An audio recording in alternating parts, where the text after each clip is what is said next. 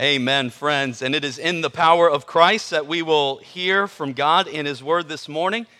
Why don't you pray with me one more time before we dive into God's Word and ask God to bless this time? Let's pray. Heavenly Father, we come to you in faith this morning.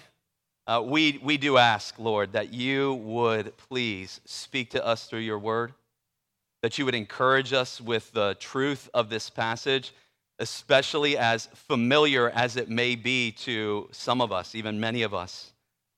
Lord, amaze us with the truth of this passage and cause our eyes to be lifted up off the darkness of this world to behold your glory in the face of your Son, Jesus Christ.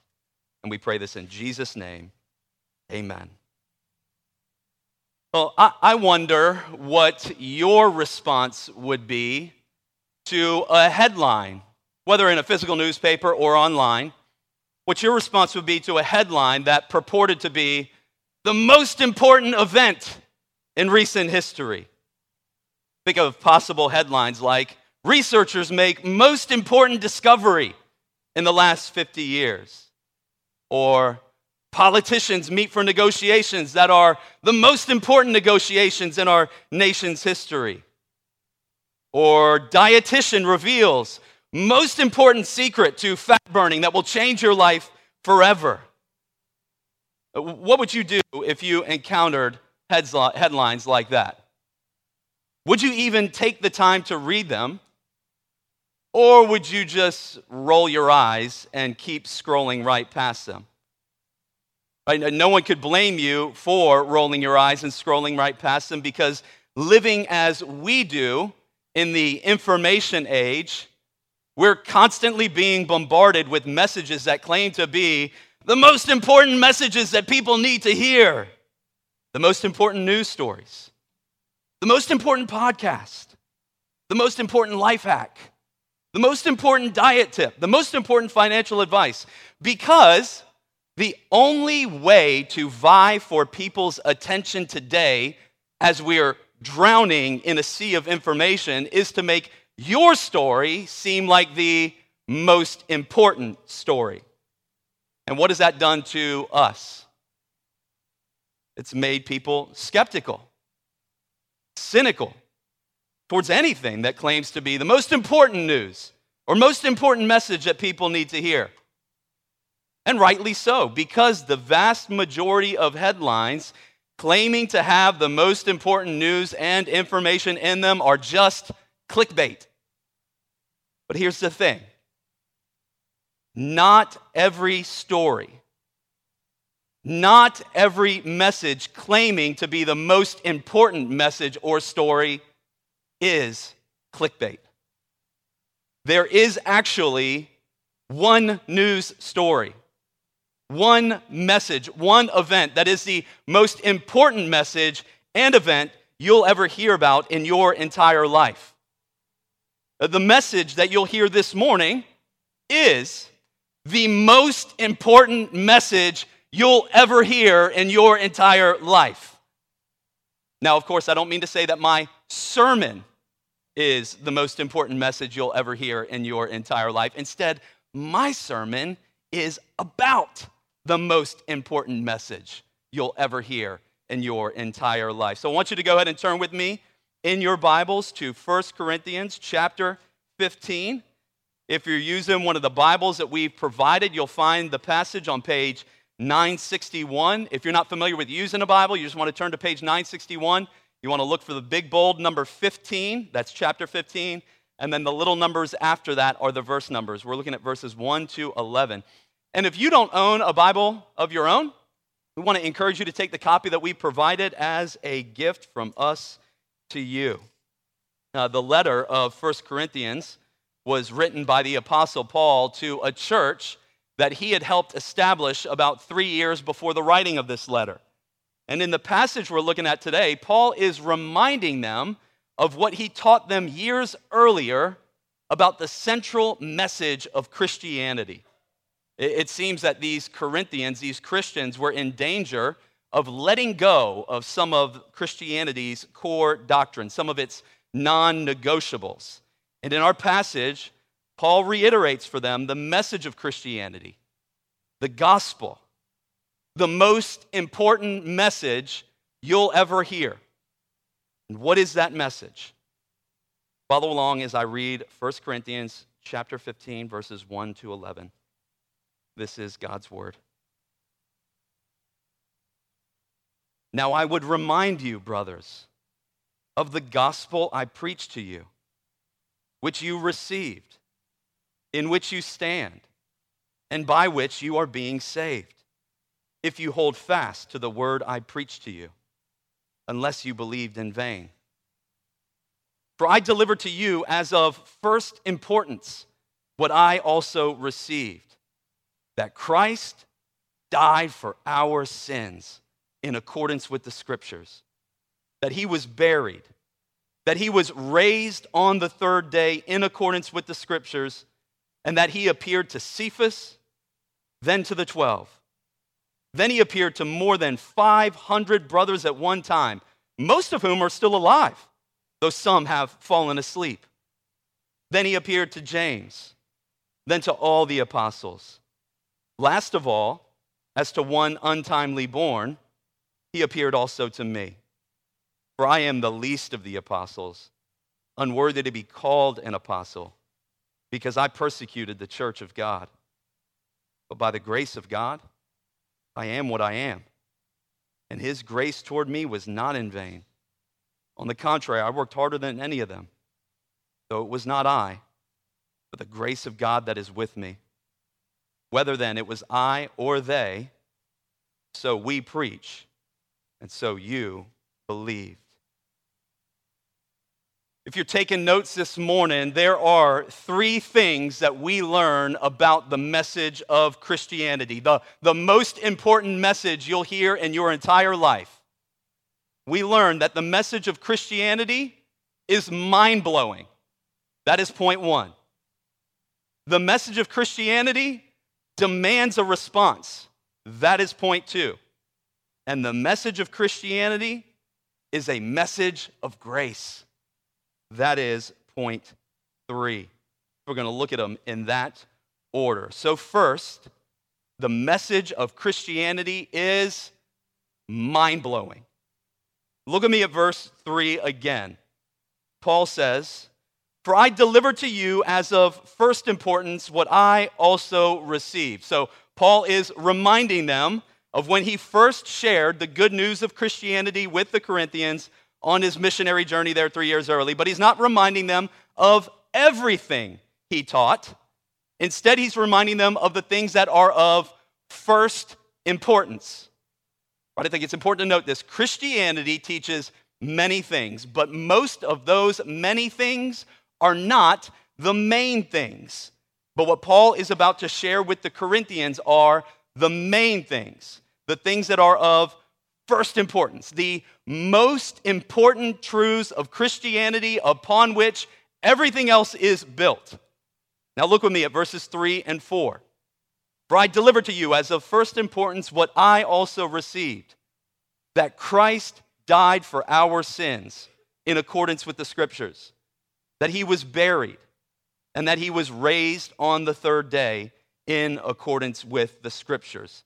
Foundational to the message of Christianity are two utterly mind-blowing realities. And these two mind-blowing realities are the two things that Paul says are in accordance with the Scriptures. The first is that Christ died for our sins. These 5 words are monumentally important. We cannot lose the sheer awesomeness of these 5 words simply because we've become accustomed to hearing them and saying them. Christ died for our sins. Just think about each word.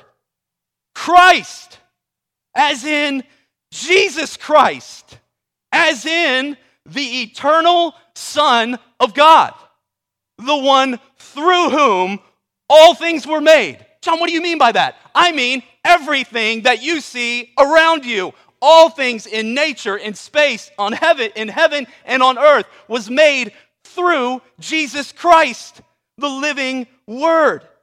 He is the one through whom all things continue to be sustained. He upholds all things by the power of his word, says the author of Hebrews. The all-glorious and eternal God, who is full of grace and truth, left his throne in heaven to embark on a divine rescue mission of cosmic proportions.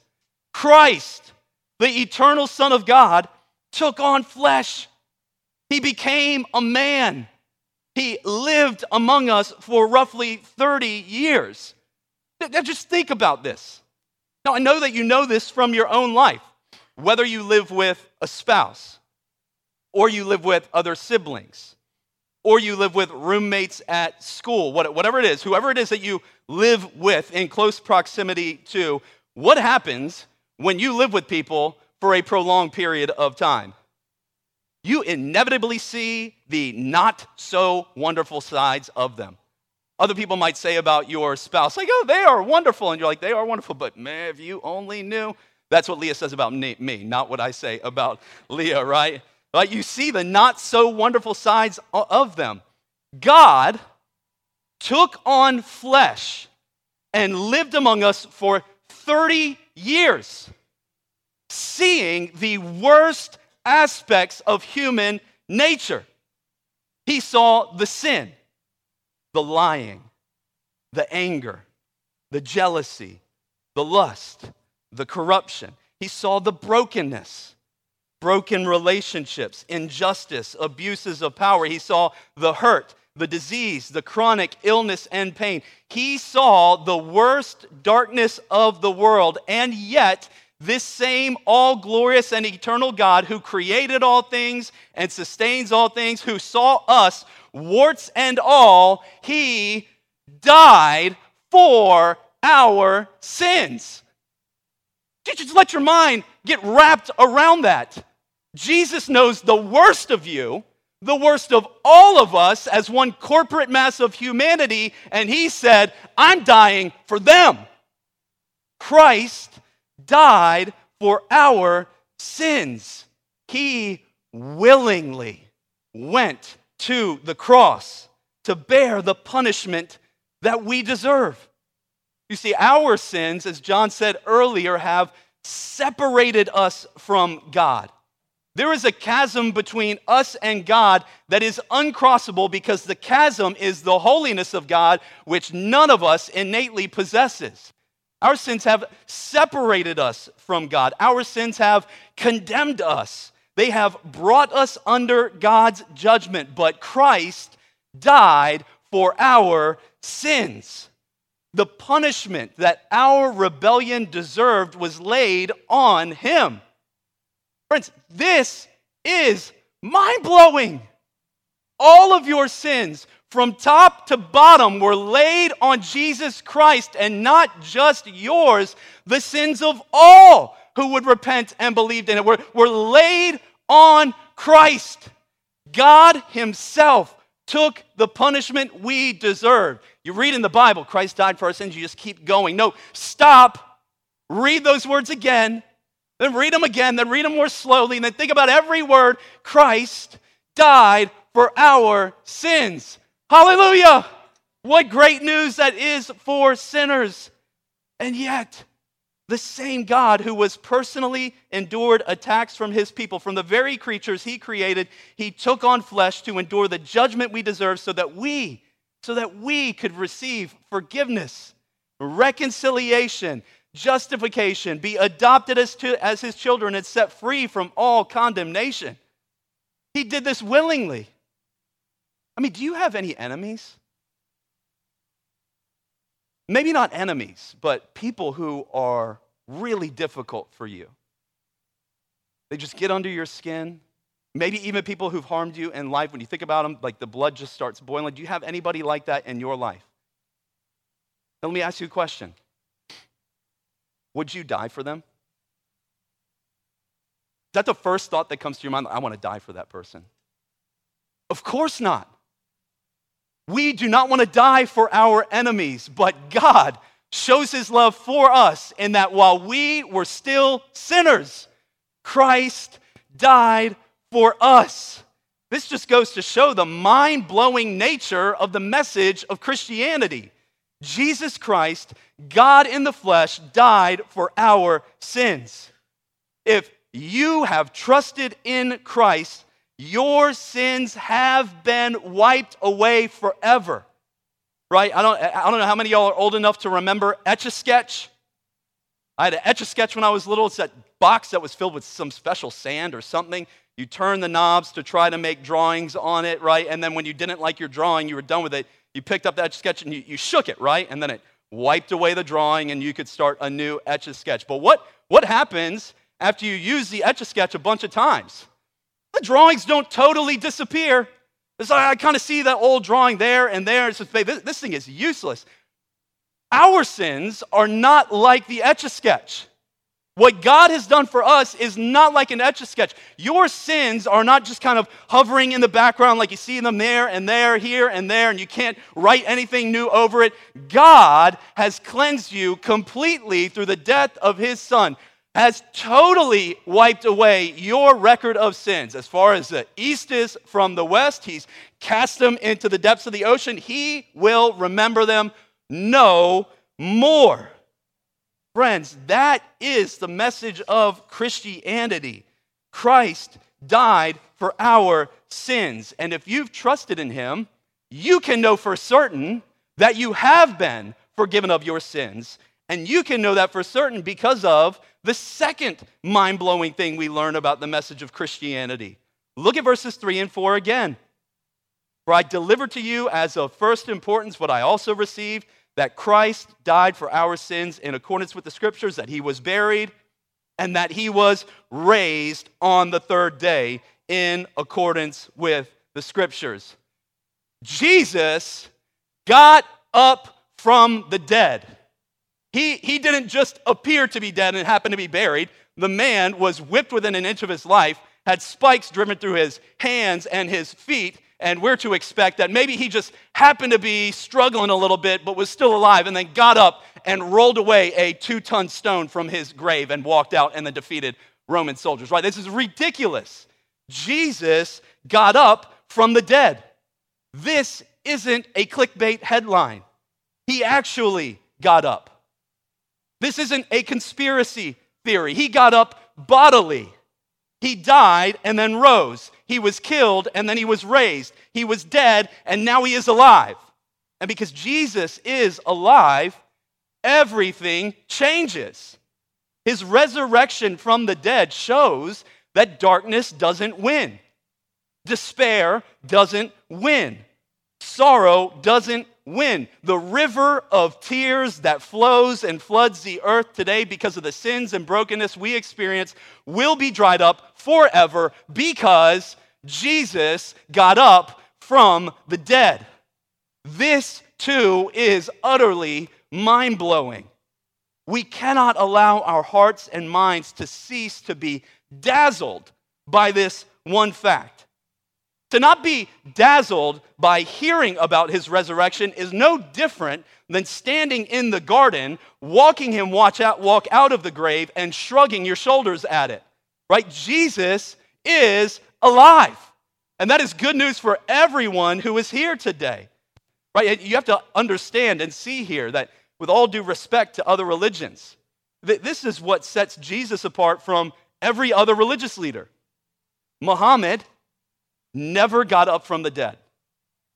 Buddha never got up from the dead. No leader of any social or religious movement in the history of the world has ever gotten up from the dead except for Jesus Christ.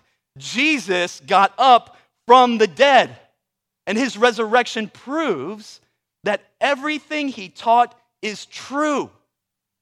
I want you to hear this. Not true for me, but not true for you. No, Jesus got up from the dead is a true statement regardless of whether we accept it or not, as true as it is to say the Son exists. Well, that may be true for you, but not for me. Yeah, that's fine. The Son exists. Jesus got up from the dead. A true statement of fact, right? This is true for all people in all places. His resurrection from the dead proves that God exists, that hope exists, and that eternal life exists. More than that, his resurrection from the dead proves that we have in fact been forgiven of our sins. Right? When Jesus was raised from the dead, God was declaring to the world in the loudest voice possible, I have accepted his sacrifice, and all who put their trust in him will be forgiven. Friends, the message of Christianity is mind-blowing. Jesus Christ died for our sins. Jesus Christ was buried. Jesus Christ was raised from the dead. But we see that second, the message of Christianity also demands a response. I want you to look at verses 1 and 2. Paul says, now I would remind you, brothers, of the gospel I preached to you, which you received, in which you stand, and by which you are being saved, if you hold fast to the word I preached to you, unless you believed in vain. The gospel that Paul is reminding them of is the death and resurrection of Jesus Christ, right? But notice how Paul hones in on their response to the gospel. He says that they had received the gospel. While that may sound passive, it's not passive at all. What Paul means is that when they heard this message, they wholeheartedly believed it and embraced it. They received it as one would receive a dear friend with a hug. You see, the gospel message requires a response. It calls us to a decision. Will we receive this message as true and respond in all the ways that it calls us to? Or will we reject it by not responding to all that it calls us to? We have to recognize today, this is important for us to understand, there is no in-between. There is no neutral response to God. According to Jesus, we are either with him or against him. The one who says, I'm going to take more time to think about it, Jesus says, is against him, has not believed or received the gospel. So if you're here today and you don't understand yourself to be a follower of Jesus, we are so grateful that you have come to join us today. I want you to think about this. The message of Jesus' death and resurrection that we've talked about this morning, it requires a response. It requires a response from you individually, right? It calls you to decide whether you agree with God that you have in fact sinned against him. If you believe that you have, it calls you to decide whether or not you believe that Jesus died for your sins and was raised from the dead for your justification. And if you believe those things, then Jesus calls you to turn away from your current way of living and follow him. And the consequences of that decision are not insignificant. This is the most important message you'll ever hear in your life and the most important decision you'll ever make in your entire life. Those who choose to follow Jesus in repentance and faith are promised complete forgiveness of sins now. They are promised a restored relationship with God now. And they are promised a future eternal life with him on a restored and perfected planet. But those who choose not to follow Jesus will have to face the judgment for their sins themselves. This is one of the hardest aspects of Jesus' teaching, but we can't avoid it. Because if Jesus got up from the dead, then what he taught about the coming judgment is also true. Right? If you don't follow Jesus, my humble request to you today is that you not dismiss what you've heard today about Jesus. C.S. Lewis was a well-known author who became a Christian as an adult, and he made some remarks about dismissing Jesus that might be helpful for you to consider. Listen to what he said. I am trying here to prevent anyone saying the really foolish thing that people often say about Jesus. I'm ready to accept Jesus as a great moral teacher, but I don't accept his claim to be God. That is the one thing we must not say. a man who was merely a man and said the sort of things Jesus said would not be a great moral teacher. He would either be a lunatic on the level with the man who says he is a poached egg, or else he would be the devil of hell. You must make your choice. Either this man was and is the Son of God, or else a madman or something worse. You can shut him up for a fool, you can spit at him and kill him as a demon, or you can fall at his feet and call him Lord and God. But let us not come with any patronizing nonsense about his being a great human teacher. He has not left that open to us. He did not intend to. Now, it seems to me obvious that he was neither a lunatic nor a fiend, and consequently, however strange or terrifying or unlikely it may seem, I have to accept the view that he was and is God. What do you say? Is Jesus God? Did Jesus die for your sins? Did Jesus get up from the dead? And how should that change your life today? The message of Christianity demands a response. But it's not just those who don't follow Jesus who need to make a decision. We see that Christians need to make a decision. They need to decide whether or not they'll continue believing this message. It's clear from the rest of the chapter that the surrounding culture was pressuring the Corinthians to give up believing in the resurrection. And so Paul calls them to continue believing in the whole gospel, the cross and the empty tomb, if they're going to be saved. I want you to notice there that he says that it's by this gospel that they are being saved. What he means is that the gospel only saves those who continue believing in it.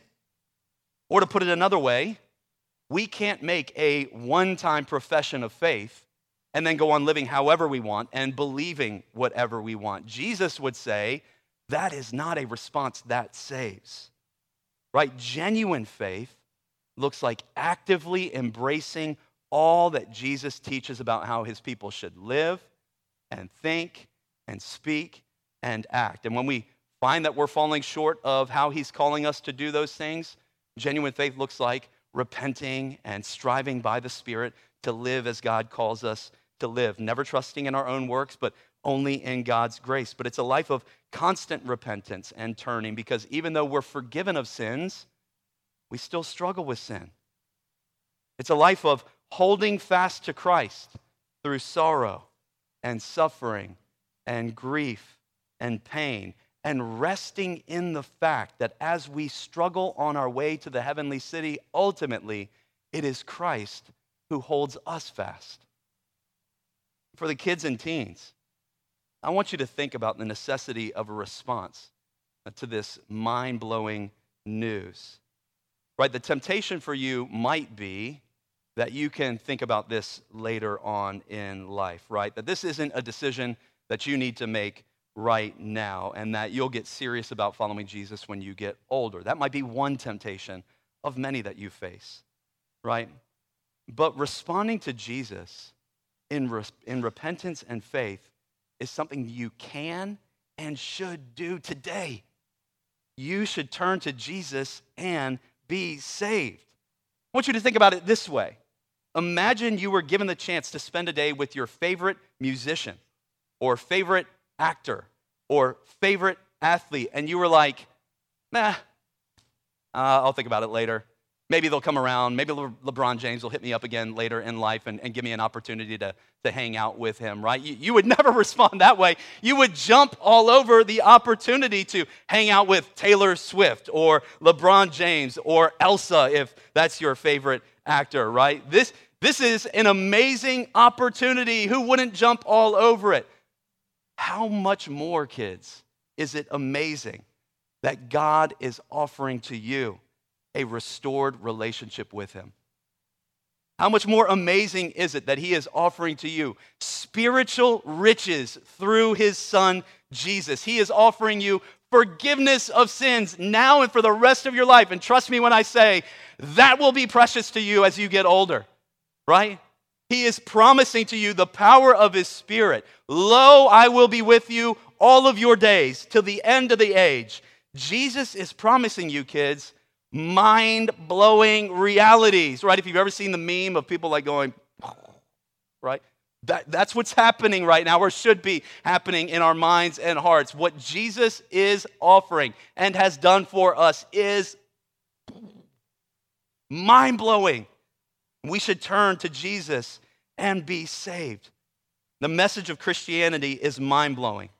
The message of Christianity demands a response, and finally we see, so comforting of all, the message of Christianity is a message of grace. Look at me at verses 8 to 11. Paul says, last of all, as to one untimely born, he appeared also to me. For I am the least of the apostles, unworthy to be called an apostle, because I persecuted the church of God. But by the grace of God, I am what I am. And his grace toward me was not in vain. On the contrary, I worked harder than any of them, though it was not I, but the grace of God that is with me. Whether then it was I or they, so we preach, and so you believed. If we were studying through the whole letter, we'd find that some of the Corinthians didn't really have a whole lot of respect for Paul. They didn't think very highly of him. He didn't seem to have the power and prestige that an apostle should have. And so by listing himself alongside the other apostles, he's showing that the authority that God had given to him is no less than the other apostles. But we do have to recognize just how remarkable this is. It's remarkable that Paul is an apostle at all. This is a man who hated Jesus. He went around from city to city persecuting, imprisoning, and participating in the killing of Christians. And what is it that could possibly change a man who was so utterly opposed to Jesus into a man who would give his life to serve Jesus? We have the answer plainly given in the text. Notice that Paul describes who he was. He was a persecutor of the church. Then he describes who he is. I am what I am. And what is it that stands between who he was and who he is? The grace of God. But by the grace of God, I am what I am. The grace of God is what has the power to truly change people. But are there things about yourself that you want to change? Undoubtedly there are. Maybe you recognize destructive attitudes or behaviors in your life. Or maybe it's nothing destructive. You just want to be less of a procrastinator, more patient, more gentle with your speech. I'm guessing all of us have things about ourselves that we want to change. I think that's why lists of best-selling books are full of books that help you change. Books about how to get out of your own way. Books about how to not care as much, right? There are so many self-help books because we innately know that there's something about us that needs to change. We're not who we should be or want to be. But the issue with these books is that though the problems they address and the help they offer don't get to the root of things. They don't provide help with addressing our deepest problems. Our problems are much deeper than we understand, and the remedy to those problems can't be found within us or in a self-help book, as helpful as that book might be in other ways. Our problem is that we're separated from God. Our sins have brought us spiritual death. We're physically alive, but spiritually dead. And the only thing that can change that spiritual state is God's grace. God's grace is his undeserved kindness to reach down and take our dead souls and breathe new life into them. Right? The grace of God is what sets Christianity apart from all other religions, right? Every other religion on earth basically teaches what we need to do to make ourselves right with God. But Christianity is completely different from all of them because it teaches not what we have to do to make ourselves acceptable to God, but what God has done for us. As has famously been said before, Christianity is not a religion of do, but a religion of done. Right? It's about what God has done for us through the death and resurrection of his Son. In Jesus' death and resurrection, God has shown us amazing grace. grace to comfort us in times of sorrow, grace to sustain us in times of suffering, grace to produce spiritual fruit in our lives, and grace to cover all our sins. The message of Christianity is a message of grace. Is that a message that you need to hear today? You bet it is. Why?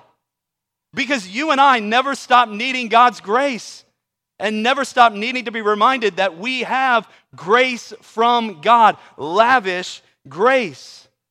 If you've come today after another week of giving in to the same sin that you swore you wouldn't give into again, after another week of battling temptations that you know are opposed to God's will for your life, after another week of being impatient with your kids or mean to your spouse or critical of others or whatever it is, or if you've come today battling illness or caring for loved ones who are suffering, or if you're struggling at work or in the midst of a season of spiritual depression, if you have repented and trusted in Christ, hear what God has to say to you. It is by the grace of God that you are what you are.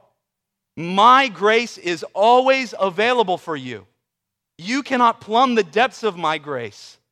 You cannot cross the ocean of my grace. You cannot climb the mountain of my grace. My grace has been, is now, and will forever be given to you. And that's hard to actually believe sometimes, isn't it? We know from Scripture that God is gracious, but we can't help but distort in our minds how gracious He really is. Right? When we need grace, we imagine that He rolls His eyes at us, as the way a parent might roll their eyes at a child who continues struggling, right? Willing to give us grace, but judging us internally nonetheless, right? We imagine that God thinks, oh, great, not you again. Weren't you just here earlier today? We imagine Him as severe, giving us grace, but also tallying the amount of times that you've come, right? Eventually, I'm going to make you pay. That's what we think about God. Or we imagine Him cringing when He sees us coming for grace again. In his book, Gentle and Lowly, Dane Ortlund says, we naturally think of Jesus touching us the way a little boy reaches out to touch a slug for the first time. Face screwed up, cautiously extending an arm, giving a yelp of disgust upon contact, and instantly withdrawing. This is why we need a Bible. Our natural intuition can only give us a God like us. The God in Scripture deconstructs our intuitive predilections and startles us with one whose infinitude of perfections is matched by His infinitude of grace.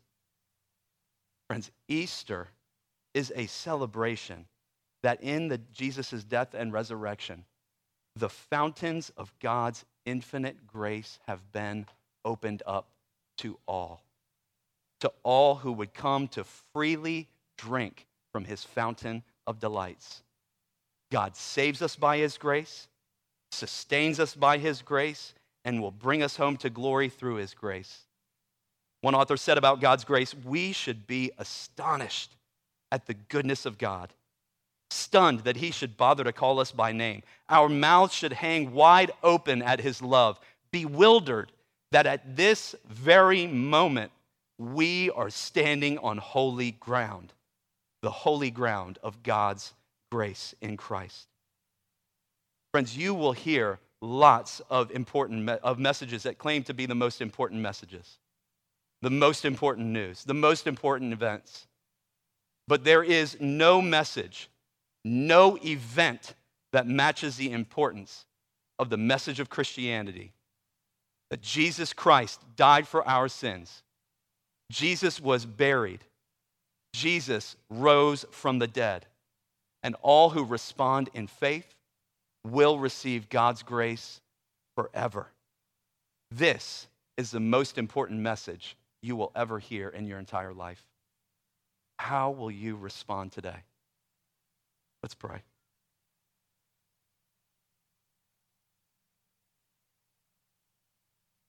Father, thank you for giving us the privilege of hearing the gospel.